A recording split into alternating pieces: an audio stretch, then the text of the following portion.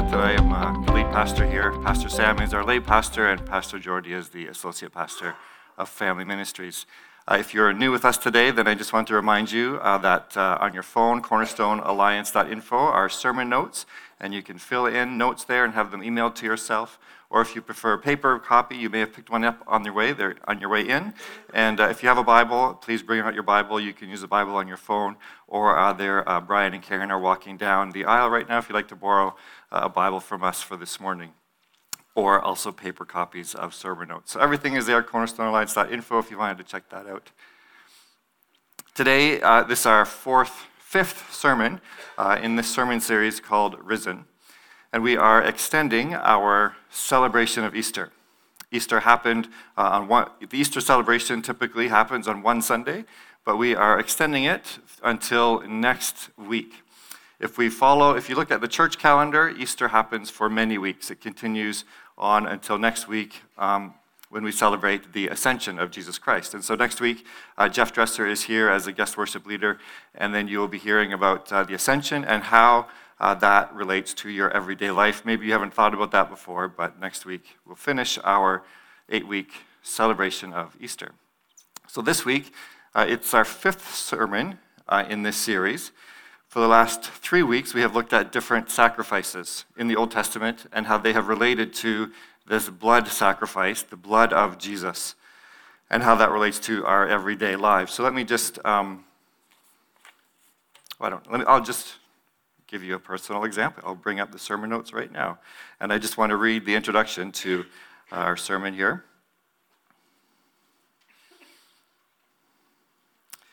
This sermon series, we're celebrating the risen Christ by looking at Jesus' death as a sacrifice. When we think about Jesus' death, it can make us feel squeamish because of all of the blood that is involved with sacrifices. Or maybe the whole concept of sacrifice just feels barbaric to you. So it might be hard to accept his sacrifice or to want any part of it. But Jesus' death is life-changing for us.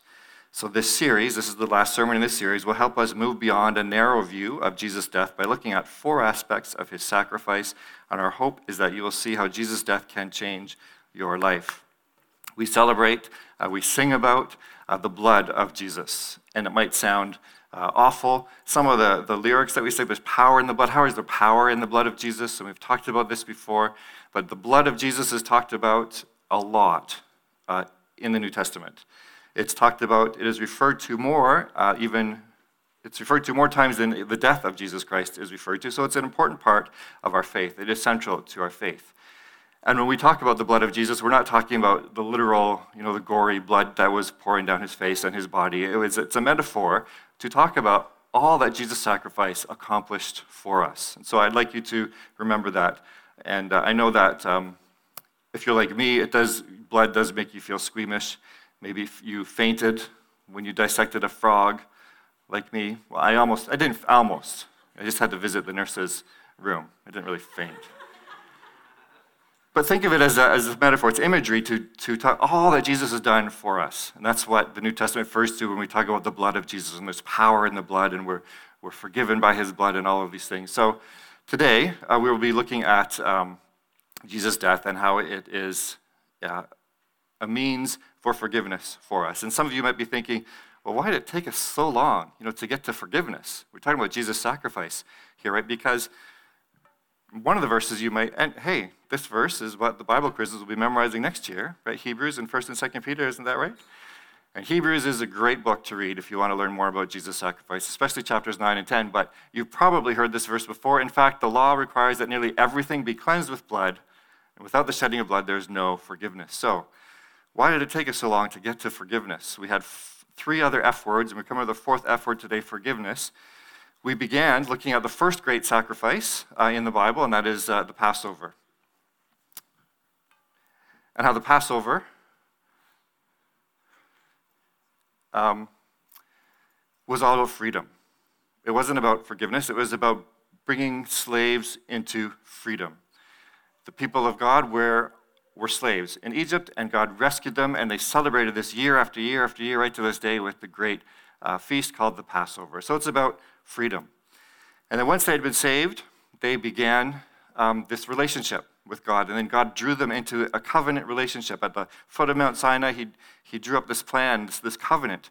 And so he brought them into family. And so these words, family, household, is a very popular word in the New Testament to talk about the church, the people of God. We talk about brothers and sisters. And so this gives us identity, and this is who we are. We are family of God. And Jesus often talks about brothers and sisters and mothers, and sometimes when you read his words, you think, well, he's really kind of putting down his mother or his brothers and sisters, and he's not really putting them down, but he's elevating this idea of the spiritual family, the spiritual household. And so right here we are brothers and sisters, and so we treat each other as brothers and as sisters and as aunts and uncles, and we are part of this family. So that is another thing that was highlighted through this sacrifice. Another sacrifice that they had was one that we often overlook because it was several times a day. It was a daily fellowship sacrifice. So once they had been freed, they developed this relationship, this covenant relationship with God, and then this is every day they were being with God.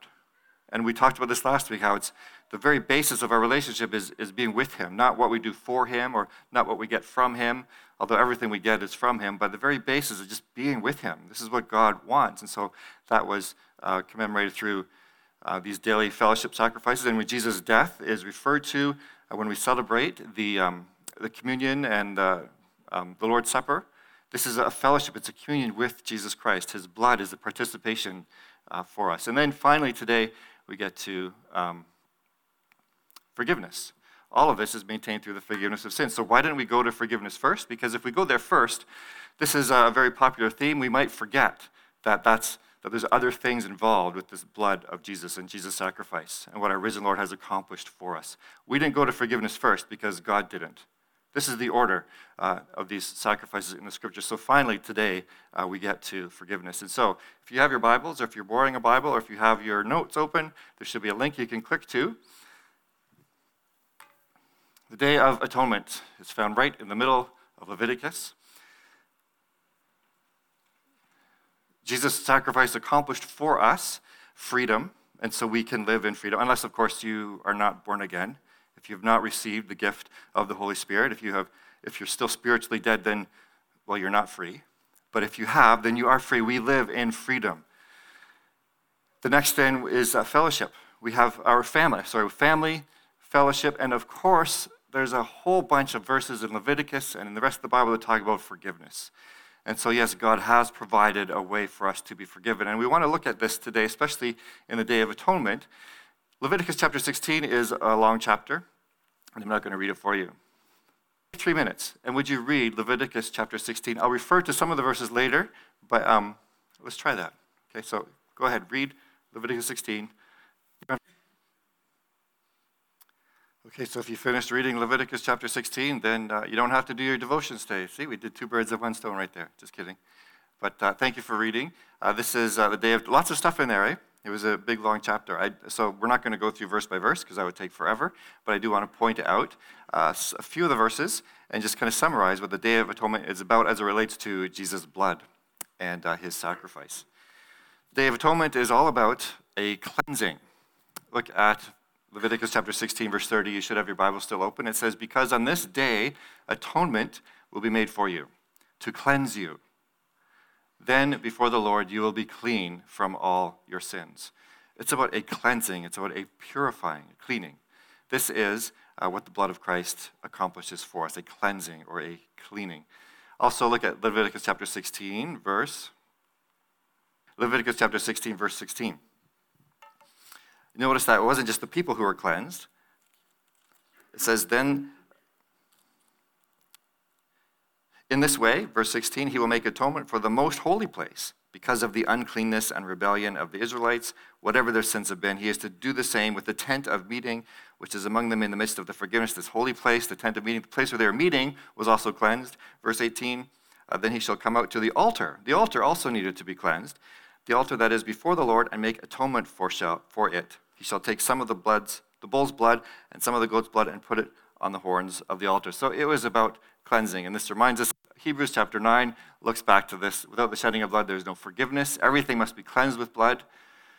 How much more then will the blood of Christ cleanse our consciences from acts that lead to death so that we may serve the living God. The Day of Atonement was about a cleaning and a cleansing, a purifying. Also, other parts of the New Testament say the same thing.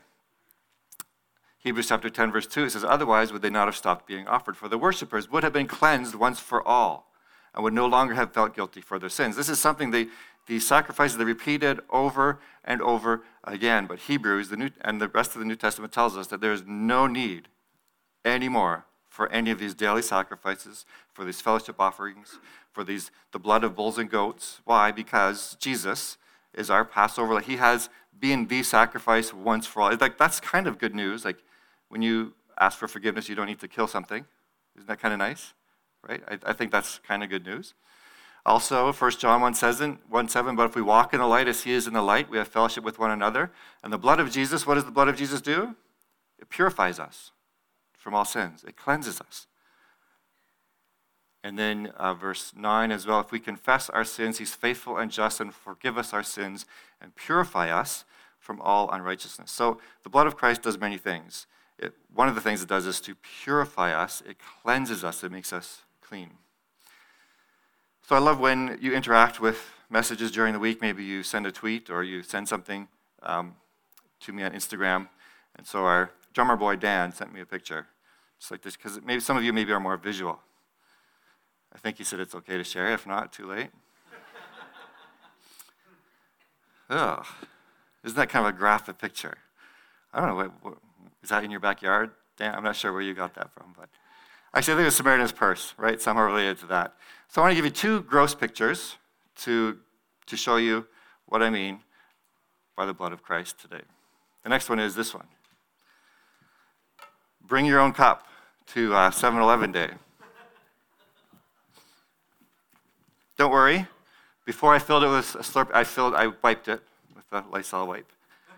The blood of Christ, one of the many things the blood of Christ does for us is it cleanses us. It purifies us from all unrighteousness. So if you're a visual person, maybe that picture of this sacrificed lamb and Lysol wipes might help you remember what we're talking about today. The blood of Christ purifies us. It cleanses us from all unrighteousness.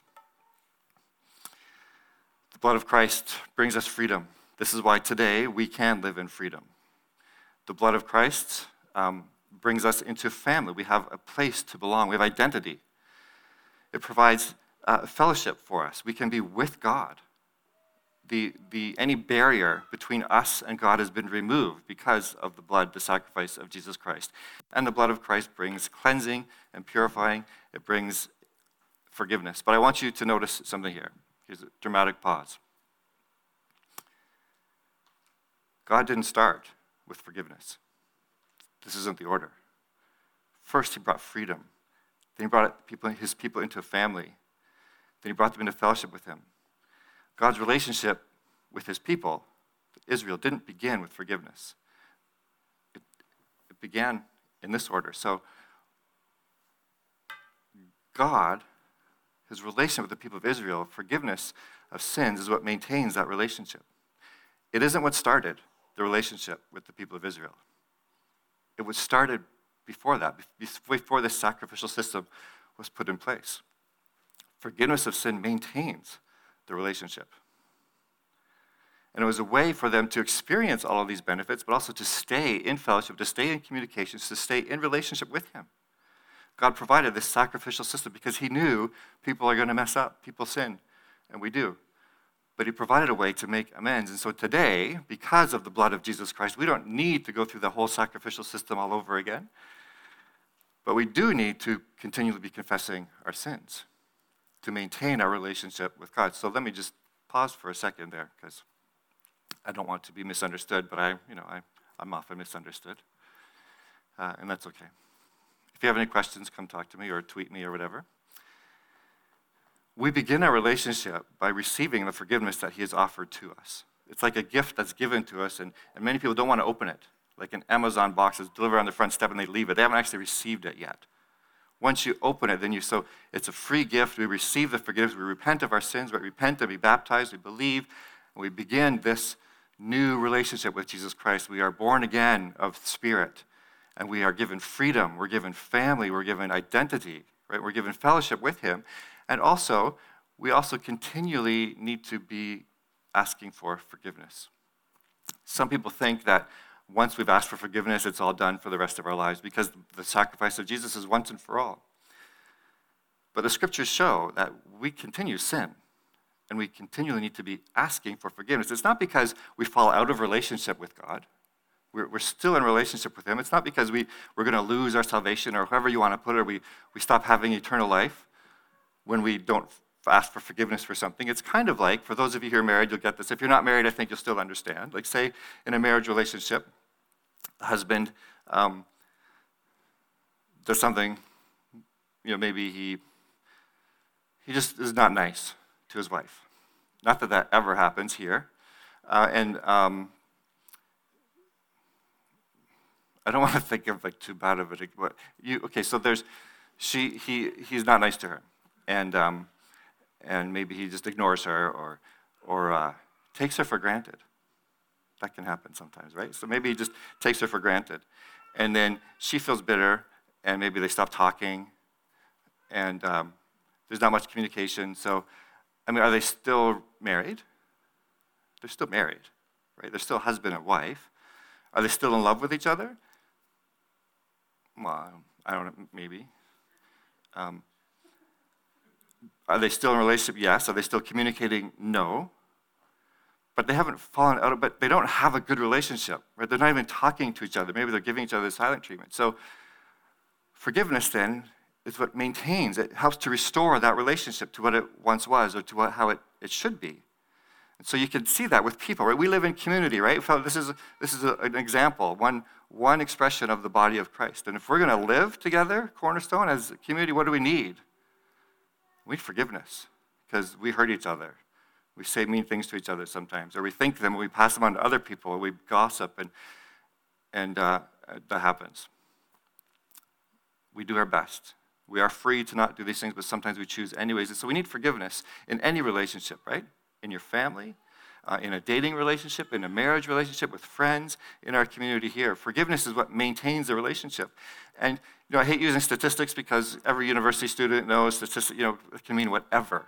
So just say it could be 80%, could be 60%, I don't know. But I've read things by non-Christian psychologists who don't have any faith, or they don't express any faith. They would say that if their clients would just forgive, they wouldn't need any more therapy anymore, like 80%, or some people say 60%, but whatever it is, it's a large majority of people have problems simply because they're not able to forgive. And these are non-Christian, like Dr. Phil and Oprah, and well, I shouldn't judge. I don't know what their faith is, but people who aren't standing on a platform of faith will say forgiveness is really important for relationships, so we get that. Same with our relationship with God. It's not like we stop being part of his people, but we do become distant. Like a husband and wife might become distant when there's unforgiveness, or even people in our congregation. And so forgiveness is the way that maintains that relationship. It's important for us, even though we are Christians, even though we are followers of Christ, to keep fresh, to keep asking for forgiveness, not because we've fallen out of relationship with him, but it's how we remain close. It's how we remain intimate with God. And God has provided the way. It's through the blood of Jesus Christ. We're not killing animals anymore. We're not sacrificing things anymore. We just bring it to God and confess. And he's faithful. And he will purify us from our sins. So maybe some of you've been believers for a long time. Maybe you're new Christians, but maybe you feel a bit of a distance in your relationship with God. I'm not saying this is the reason, but it can be. It may be one of the reasons is you need to confess to God and just let him know you sinned, and call it sin, and ask him for forgiveness. And we do this at least once a month. We give you opportunities to confess when we celebrate communion at the Lord's table, but that's not enough. We need to be doing this more regularly. 5 of our people went to a set-free retreat this weekend, and part of what they do, it's not the whole thing, but part of what they do is spend some time confessing. And over 40 of you have been involved in these set-free retreats over the years, so you know what it's like. And Noah, you were one of them, right? Our guitarist. Yeah, was it a good experience for you? He said it was the best $50 he ever spent. Life-changing, in his words. So, it's not even been 24 hours yet, so life-changing, we're watching you. We're going to see, is it really, it's easy to say that, right? But I can say this because I know from personal experience myself, when I've been really detailed about my confessions. It has been life-changing for me. And some of you have said the same thing. And things happened 3 years ago, and people are freed from something simply because they were keeping their confessions alive. And that's pretty long. That's not just a spiritual high from this retreat. 3 years, that's pretty long. 4 years. So we have that experience when you know these people. Some of you know who I'm talking about. So forgiveness of sin is what maintains a relationship. In the scripture, the New Testament, the Apostle Paul writes to his church in Corinth. He's writing to believers. He's writing to Christians. The only reason he wrote those letters is because they were screwing up all the time. Like, if you want to know, like, don't ever say we should be like the New Testament church, because like they were pretty bad. The church in Corinth was, right? And you can remember some of the past. Quizzers memorized that before too, right? So it was great. But they're Christians. Paul said, you need to, you're doing something wrong. This is the only reason we have instructions on the Lord's Supper, is because they were doing it wrong, and so he had to correct how they were doing it. And so he says, you confess sins is important for Christians to do. So we can't hold the Bible on one hand and the other hand say there's no need to confess anymore, because the scripture is telling us that Christians, followers of Christ, need to be confessing regularly. Not because it brings us back into a relationship with God, not because it's how we're saved, but it's how we maintain our relationship. And we could see that through the history of Israel. It was the forgiveness of sins is what maintained that relationship with his people, wasn't it? He'd already started the relationship before he brought this in. So forgiveness of sins maintains our relationship. That's going to stay up there for, like, that's the main point. This is how, one of the reasons the blood of Christ affects our daily lives today. We need to be confessing regularly. You don't need to confess everything to a brother or sister, but you do need to confess everything to God. Some things you may need to confess to a brother or sister, and we make amends. It's good for your soul. It's good for our community. It's good for your family. If there's any relationship or friendship that you had in the past that is severed right now, what might be the reason? Maybe there's unforgiveness on one part or both parts. Just because you forgive someone doesn't mean you'll be reconciled. It takes two to reconcile. Sometimes when you forgive someone, it makes them even angrier. Have you ever noticed that? Like, I don't need anything. They get, why are you forgiving me? I didn't do anything wrong. And then it makes them worse. But it makes the relationship worse sometimes. There's no guarantee that just because you forgive someone, your relationship will be restored. But it won't be restored if there still is unforgiveness. And so if you're feeling distant from God, if you're feeling distant from Jesus, one reason might be because of our sins. David and Bathsheba, he did these, he murdered, right? Planned murder of this woman's wife, and he basically raped her, and then and got her pregnant, and then it was an awful scenario, right? But he said, when he wrote his psalm, he said, I've sinned against God. Of course he sinned against Bathsheba and Uriah, but he also saw it was a sin against God. Do we, when we lie about someone or when we gossip, do you realize that you're also sinning against God? So confess these things to God. This is part of what we do. And you know what? You can be confident even before you begin confessing that God's going to forgive you. Like, you already know the outcome. It's so great. It's so freeing. Confess and receive forgiveness. Like, if you confess to someone, if you ask forgiveness, they may not forgive you. That's their choice. But God is a forgiving God. Don't just say it with your words. You confess and you repent. And it's that our relationship with others, but most importantly, our relationship with God is maintained. Some of you may know A.W. Tozer, and so I'm going to rely on him for a little bit because he is a great preacher. He was a Christian Missionary Alliance pastor. He spent some time in Toronto, and my mother would travel to Avenue Road Church to hear him preach sometimes. He's passed away. But A.W. Tozer, this is my gift to you today. I'm going to leave it with you as we leave. He wrote an article once, many years ago. It was 10 steps how to have personal spiritual revival. When I use someone else's words, I should use their words, right? Hang on a second here. You have a link to it in your notes, and there are paper copies available for others. This is what he said. Now, I know when people say, okay, so 10 steps to having a personal revival, okay, by A.W. Tozer. I see these things, on Facebook, and I'm not on Facebook anymore, but like 3 ways to something. It's like clickbait, right? Like 3 reasons why. I mean, these listicles are the best ways to get. But I'm skeptical, and you click on it, you're like, oh, it's just common sense. I already knew that. It was dumb.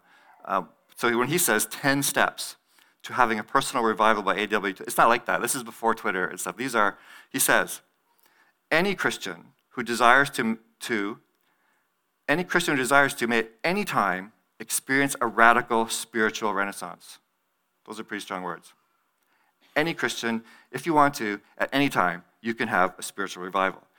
And this is independent of the attitude of your fellow Christians. The most important question is how? How do we do this? Is this for real? Like any Christian can have a spiritual revival at any time? How? He says, well, here are some suggestions which anyone can follow and which I am convinced, this is A.W. Tozer, will result in a wonderfully improved Christian life. It sounds like too good to be true, right? It sounds like something like clickbait, but this is for real. And so there's a yellow card at the back. You can take that home, or you can download the PDF copy on here. This is my gift to you. But in here, several of these steps are related to our confession of sin and making restitution. He says, do a thorough job of repenting. Don't hurry. Don't get it over with quickly. Okay. Hasty repentance means shallow spiritual experience and lack of uncertainty in the whole life. Let godly sorrow do its healing work.